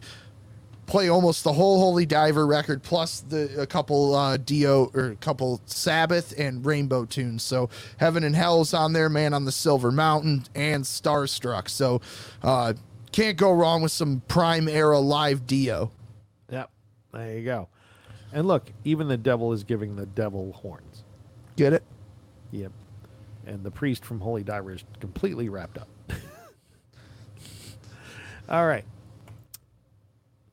This one I'm waiting. I want this. Because it is the best incarnation with the best vocalist hitting all the notes. I can't wait to hear Dreams live. Van Halen, right here, right now, for the first time on vinyl. And now, hopefully last. Well, let's be honest. We've seen this on vinyl. This has made the rounds, but it has never been official release. They were all illegal, cut from CD, not real, and like on some strange colored shit. Yep, we have one in the store right now. And how much does that go for? It went for a lot more until this was announced. There you go. It's pretty much how it goes, though, right? Yep. But again, this is a 4 LP, so this actually is longer than what the original was. There's some extra tunes on this from what I remember. Let me see. 7500 RSD exclusive release. So this is the only time you'll see it. So if you're a Van Halen collector, you know what? If you're a collector of Van Halen vinyl, this is the only time you're going to be able to get it on vinyl for the first time and therefore for the last time. Let's see. It's the original live album plus 3 additional tracks. Never before on vinyl, this live show is from the For Unlawful Carnal Knowledge tour, which is Nick's favorite album. Get it? Because it's fuck. Right now, Run Around. Let's see what else. Hopefully it doesn't include Pound Cake. That's another terrible song. Well, let's go through. Side A, Pound Cake is the first song. Judgment Day, whatever. When It's Love, Spanked. Side B, Ain't Talking About Love. In and Out. Dreams.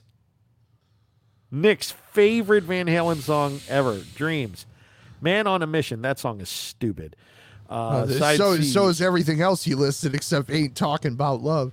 Well, but it's sang by Sammy. Yeah, right. But the song in context is good. Let's see. Oh, One Way to Rock. Good. That's in there. I'm glad they put that one in. Hits. That's good. Yeah. Finish what you started. Finish what you started. Another one of your favorites. Right? Oh yeah, big, way up on my list. Yeah. Let's see. Bonus tracks. The Dream Is Over. That was from the DVD.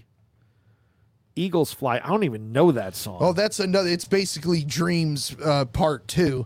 Okay. Also, it's as bad as Dreams. And then Mine All Mine, which I know what that is. I like how there's only one. Is there really only one David Lee Roth era song on this record? 2. You said Ain't Talking About Love. No. There's more than that. I think there's 3. So let's see. Panama. Ain't Talking About Love. Let's see. You Really Got Me. And then they won't Get Fooled Again by The Who. Okay, so let's just to be clear here. We have 5 killer Van Halen records. We've got 3 songs from 5 killer Van Halen records. No fucking I'm the One, no Atomic Punk, no Hot for Teacher, no Mean Street, but One Way to Rock made the cut. This is why when we talk about Van Halen, this is why when we talk about Van Halen, people don't understand that it was like 2 separate bands. It really was. It really was. There was like the David Lee Roth era. This is such the a Sammy fucking Hagar insult. Era. It really is. But am I going to buy it? Yes. Good. Yes. Good. How much does that go? How much is that one going for? Too much. If it's more than $10, it's too much. Well, I'm sure it's too much then. Yeah, it's too much. I think it's $125 or maybe $100. I don't know. It's 4 LPs. It's probably 100. There you go. All right, moving on. I put this in here because I'm still stuck at that One Way to Rock made the set list, but Mean Street didn't. Or Unchained. Unchained didn't make the set list, but One Way to Rock did. Oh my God. Look, Eddie was on a lot of drugs. So, anyway, I put this on here just because it's. Are you looking at what Paul McCartney said? Yes. Yeah. For once, he actually said something intelligent. He said they had a million ways to make noise, and they picked those songs. So I'll give him credit on that one. All right, moving on. This Doors thing, I don't know how much it costs, but it's cute and small. And these are, why are they cute and small? These are 3-inch records. This seems to be a thing on Record Store Day. 3-inch records come out. Well, the Doors have 3 3-inch records coming out, but they decided you can buy them separately, but they also have this package where you get the mini 3-inch record player and the 3 3-inches, and they're just singles. And it's a self-contained unit with a little speaker built into it, so you know the fidelity is going to be awesome. It's going to sound great. It won't sound small or tinny at all. Oh no. Yeah. Oh no. Yeah. Anyway, if you like the Doors, you got to be honest, this is kind of like a pretty cool collectible. It is. And then I forget how many of those they actually made. It wasn't that many. They did an Anthrax one, I think, last year or the year before. Anthrax got the same treatment. With the box and everything? Yep. Mm-hmm. Let's see. And the turntable? 500. 500. That is going to be a collectible. 500 with the turntable. 1,500 separately of each of the 3 inches if you buy them separately. But 500 of the package. I love the Doors, and I'm out on this one. I don't even know. I mean, what could this possibly cost? $100? I think I would guess it's probably $100. Yeah. If it's $100, I would buy it. All right, I'll put you down for one. No, don't. Please don't. Did you order one for your store? I'm sure we did. You know, Scotty should have been on here doing this with us because he could have answered what actually got ordered. Fair enough. Because usually it's just me bagging on, just like how I did the Van Halen. Like, don't order any of those. Who the fuck wants that? Yeah, see, this is why you'll be short-lived in business. Like, Nick buys things for his store so emotionally, it's not even funny. Like, we'll sell dozens of these. Yeah, but I don't like it. Yeah, but you'll make millions. Ah! Like, I don't want to support Dreams and One Way to Rock being on the one release. You should buy 20 of those. All right. Queensryche, Operation Mindcrime 2. Now, this is kind of funny. I love how this is billed as an RSD first. Oh, I'm sorry, not an RSD first. I take that back. It might be an RSD first. I don't think. I think it is a first. It's a first, 2,500. But what I meant to say was that it says for the first time ever on vinyl. Wrong. Is that wrong? It's wrong. It's not the first time on vinyl. This was released in Europe originally on vinyl. So you can find vinyl copies of this. It was never released in the U.S. on vinyl. But it does exist on vinyl for sure. Now, this album sucks. So, I mean, it's not very worse. very few things can have a really good sequel. The Godfather is one of them. Godfather 2 is arguably better. Yep. Right? Yep. Operation Mindcrime is, for all intents and purposes, a perfect concept album. It is great. This, they went back to the well. They tried. And it just didn't. It just didn't.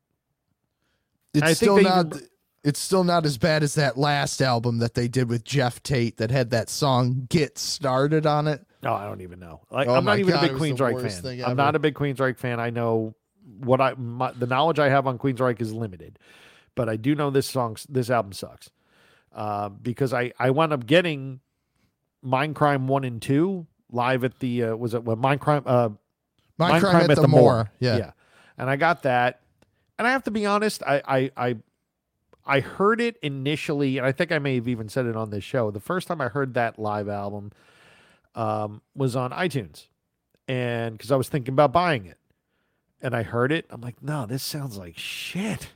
This is terrible. On vinyl, it sounds way better. Okay. It just, I don't know what it was. It just sounded way, way better. Maybe it's the lack of compression. Whatever it was way fuller listening to it on my stereo system rather than through the very expensive, earbuds I have through streaming services. So, but I was like, cool, let me get into Mindcrime 2 then. Nope. Nope. Doesn't matter how good the Sonics are. It still is not good. It kind of sucks. But if you're a Queensryche fan and you can get this for the first time on vinyl in the U.S., go ahead and do it. There you go. Red Rose Speedway. Paul McCartney, of course. With an Obi. Yep, this is part of the ongoing Half Speed Master series that Paul and company have been putting out for the 50th anniversary of all of these records. They did it for McCartney 1, they did it for Ram, they did it for Wildlife, and now they are doing it for Red Rose Speedway. So Red Rose Speedway is technically the second Wings record, but it's referred to as a Paul McCartney record because the first one didn't sell because it was called Wings and not Paul McCartney and Wings. So the label insisted on Paul being on the cover and it being credited as a Paul McCartney record. So it did have one hit. It did have one. I was going to say the best known song on this record is My Love, which is a fantastic song. But there is a couple other good tunes on here that a lot of people don't know about. The song that closes side A, Little Lamb Dragonfly, is fantastic. When the Night is good, and the medley that closes the album is cool. But some people don't know this was originally recorded as a double record. It was a 2 LP set and had a couple songs that Denny Lane sang, and the label insisted on cutting it down to one. So what this is a reissue of the original release on red vinyl, again, carrying on the Half Speed Master series. It was done at Abbey Road. And if you're really interested in it, the 2 LP version is out there. They did it as part of the archive reissue series a few years back. You can get the original 2 LP run of Red Rose Speedway, and it's a way better record done that way. Yeah, there's more stuff, but it flows better. But I still think this is a great record, and My Love is a fantastic Paul song. Whoa, whoa, my love. Oh, my love. You sound just like him. Right? I can hardly tell the difference. I know. We're coming right down to it, guys. I think it's the last couple we got. So okay. Motorhead. Yes. This is the Lost Tapes series that they've been doing for the last few Record Store Days. Finally getting a classic era Motorhead release from 1984. This has Lemmy Wurzel, Phil Campbell, and Pete Gill. But still good era of Motorhead. The last few that came out were like from 99 and 2002. Not that Motorhead wasn't killing on that, but like this is 80s era Motorhead. Yeah, this is when Lemmy's liver was not distended from his body and he was able to still walk around and stuff. And this has my favorite Motorhead track on it, The Chase is Better Than the Catch. There you go. All right. And the finale. This is what we're ending on? Yeah. Okay, you can take it.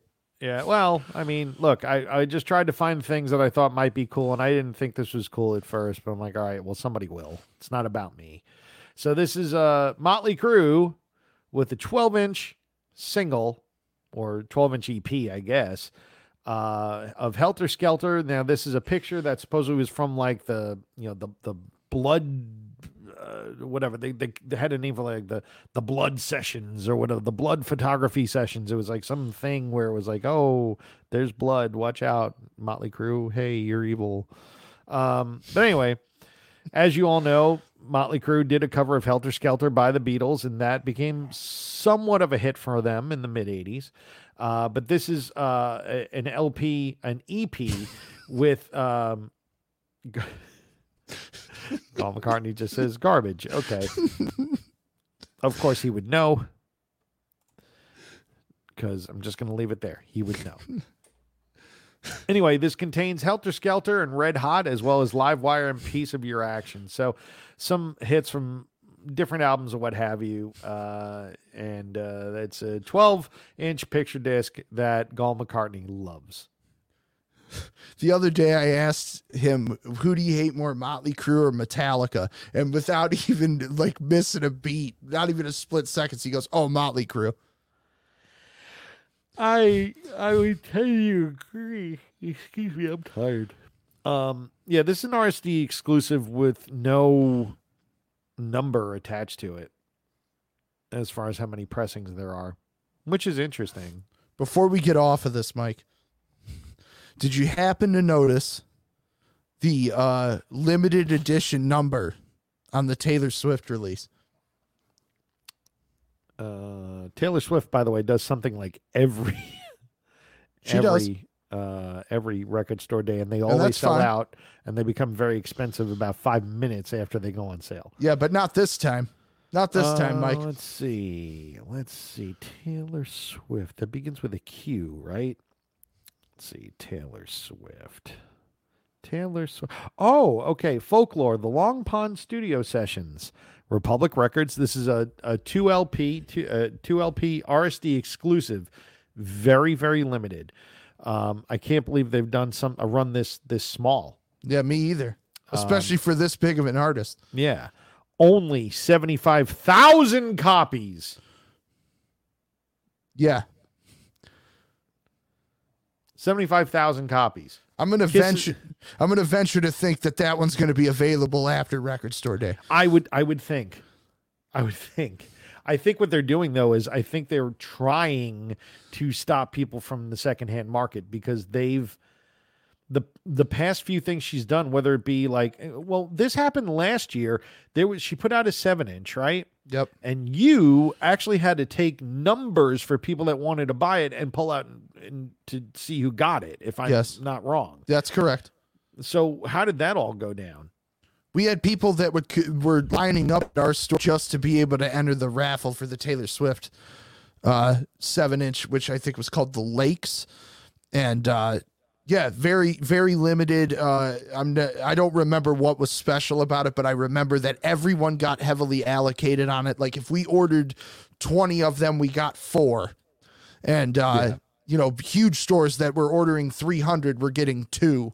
So it was a sought after release. And yeah, as you mentioned, we took names and numbers, and basically if we pulled your name and number, you got to buy it at tag price, regular price. We weren't gouging anybody, but that was quickly on eBay going for $200-$300. Yeah, like immediately. Yeah, and it was immediately. List price on this thing was, I think, like $14.99. It was like something like that. Yeah, because it was a 7-inch. Yeah.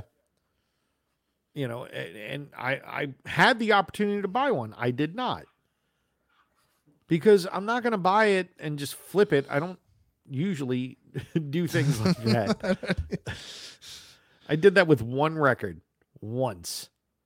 And because I had 2 of them. That's right, Roger. Yeah, he agrees.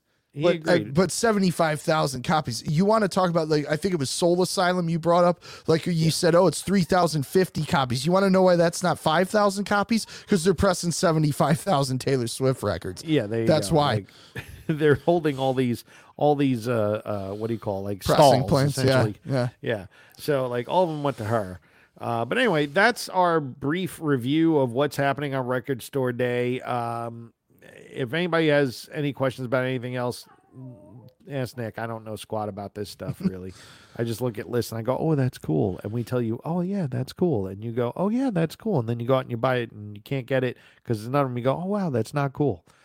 So, yeah, that's pretty much how it goes. Anyway, it's time for our last two segments, and then we're going to go because I'm tired. Okay, me too. Yeah, so Discovered, where we discuss a cover song we like as much, if not better, than the original. You go first, because I went first the last two times. Yeah, you did, didn't you? But I didn't really have one for this week. I had one. I have one. I have a doozy for This Song Sucks. Is it One Way to Rock? Actually, it's a cover of One Way to Rock. I actually don't have a cover this week that I can think of off the top of my head.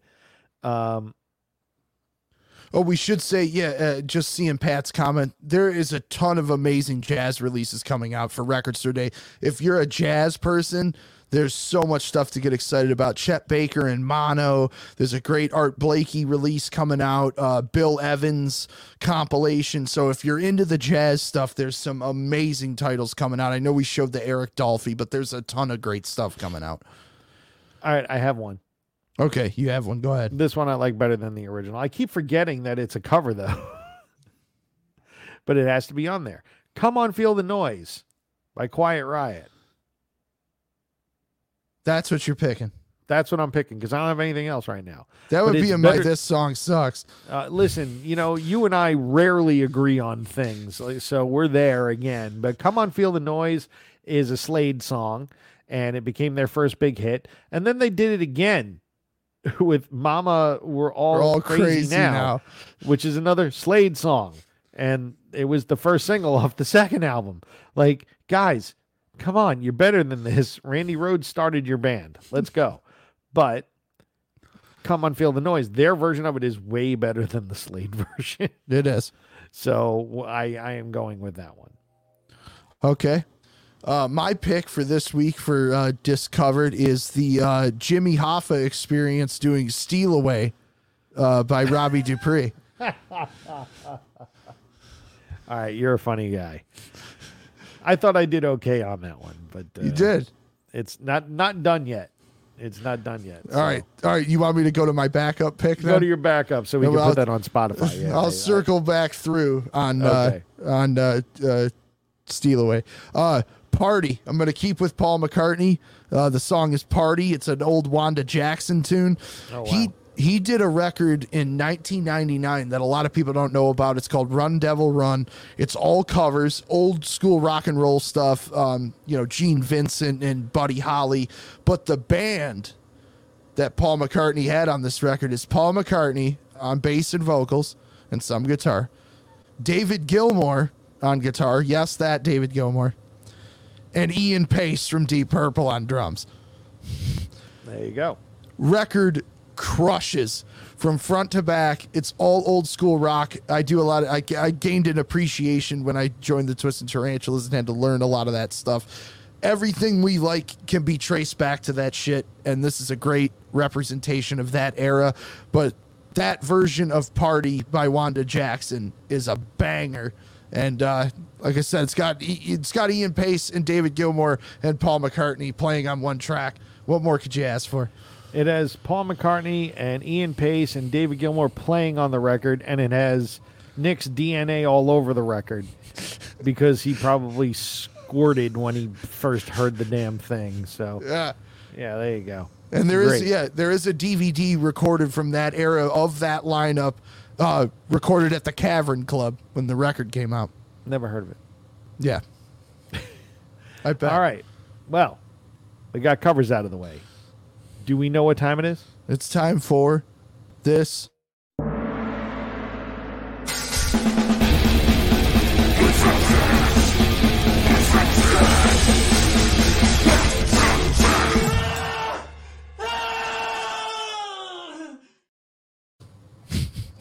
It's still so good. It's still so good.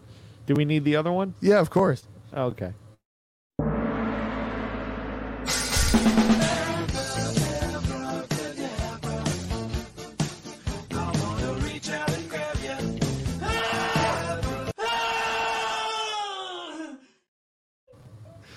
We gotta tell the audience about the package you sent.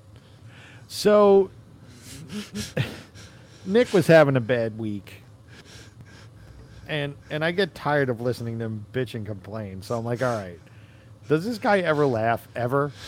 So I sent him a care package.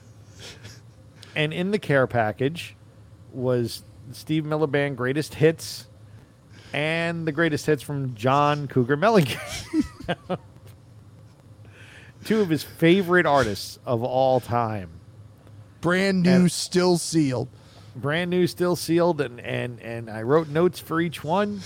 And for the Steve Miller one, I'm like, listen, man, things will get great. They'll be great, just like this Greatest Hits album from Steve Miller. And then on the John Cougar Mellencamp one, I wrote, I sent you John Mellencamp as well because I'm a douche. So there, he got both Greatest Hits albums. Where I bet he already threw them out. So. No, I still have them because I can't bring myself to throw out gifts. But I am considering throwing out Steve Miller. But I just want to say from my end, I was in the middle of working with a customer, and the Amazon driver came in and said, I have a package for Nick. And I took it because and then I remember thinking, like, I didn't order anything. And I opened it and I was like, God damn it. As soon as I saw Steve Miller, I knew who it was from. What's the worst is that I initially tried to send Steve Miller at Christmas, and Amazon lost it. Yeah, good. Thank you, Amazon. So I got my $5 back. That's what it cost. Anyway, this song sucks. Not all of them can be zingers. They can't all be zingers. We're talking about great bands with shitty songs. Nick, what song sucks this week? Well, I wasn't sure what I was going to pick, but as we went through this episode, I realized there's only one choice, and that's One Way to Rock by Sammy Hagar. What a fucking awful song. Hey! Roger's eating my shoe, and look at him walk so slow now. That song's terrible. First of all, you know what? There's more than one way to rock. There's more than one way to rock. That's first of all. Second of all, who goes on at 8:05? What do you mean? He says in the song, it's 8:05. It's time to rock. Well, the opening band. He's probably opening for somebody much better than him. Right. He wasn't headlining, and I don't want to. I don't want the Les Paul cranked up in my face either. That's like, he's just such a cheese ball. He is the Jimmy Buffett of rock and roll. Like, it's so square. I picture a lot of people in polo shirts at his concerts. Plus, he's buddies with Guy Fieri. I mean, I don't know. He's just so on. Like, I don't know how somebody that was involved in the first Montrose record and was that killer on those, on the first two Montrose records, how you could be that awesome and then just be so bad. Like, and he kept getting worse. It was like it sucked in the solo years, and then it just got worse in Van Halen.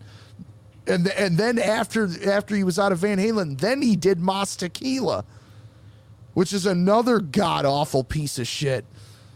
You know, I cannot wait for Yachtly Crew to go play in Detroit. So you and Sailor Hawkins can fist fight over Dreams. I can't wait. That song is so fucking bad. But it's still, I don't know if it's worse than One Way to Rock. Lyrically it isn't, but song-wise it is. Well, I went with a similar theme this week. You also Van pissed? Halen. Oh, okay. I went with Van Halen, but I did go with David Lee Roth era Van Halen. Okay. But we also have to remember there were two bookends of the David Lee Roth era. There was albums 1 through 6, and then there was Different Kind of Truth. Now, if you boil it down, everything that's on Different Kind of Truth is basically just rehashed old Van Halen stuff that was written from way back that they never used. Mm-hmm. One of those songs was called Tattoo. That song is terrible. And that was the first single off the album. And like, it's basically, what is it?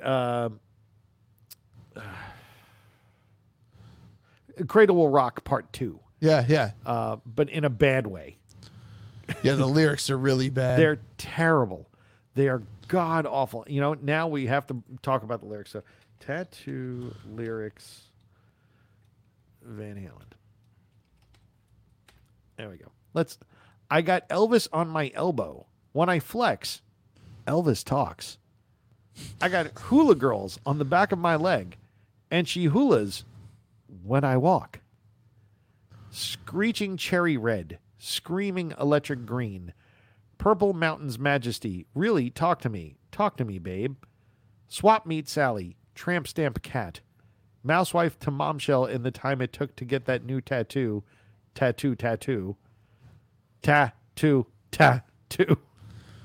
And I remember that he says so very autobiographic. Yeah, which I don't think that's a word. I like mousewife to momshell. I do like that line. That's actually pretty good. But at the same time, and look, David Lee Roth had a way with words.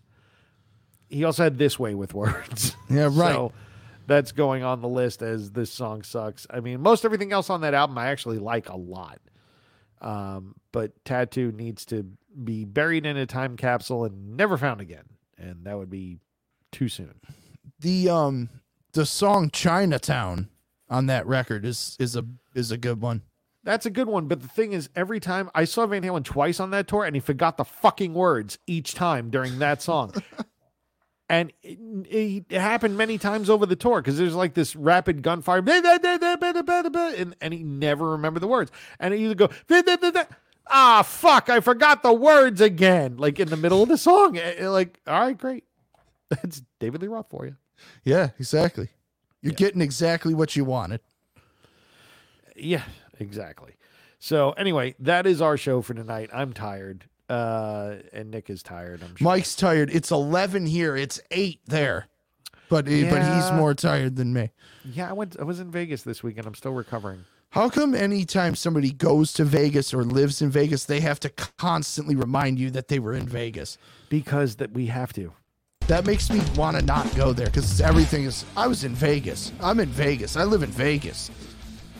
Yeah, but, well, first of all, you don't want to live in Vegas. I don't think so. You don't want to live in Vegas. Anyway, this was Cover to Covered. My name is Mike Venezia. That is Nick Morocco. Nick, what store do you own? Rock City Music Company. And where are you located? 5 Mile in Farmington in Livonia, Michigan. And where can we find you? RockCityMusicCo.com and on all social media platforms. And what's your favorite beer? Mick Ultra. I said beer. That's like yellow water with fizzy. Nope. It's not. No, nope. It's not. No, it's terrible. I don't want to hear it. What's your favorite beer? Some craft bullshit that you can only drink one of? Currently, I've been drinking a lot of Elysian Space Dust, which is a wonderful IPA. I thought you were done drinking. If this weekend, I think so.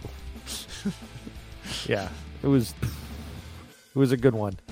All right, we're out of here, kids. See you later, and we'll be back next week, and then we won't.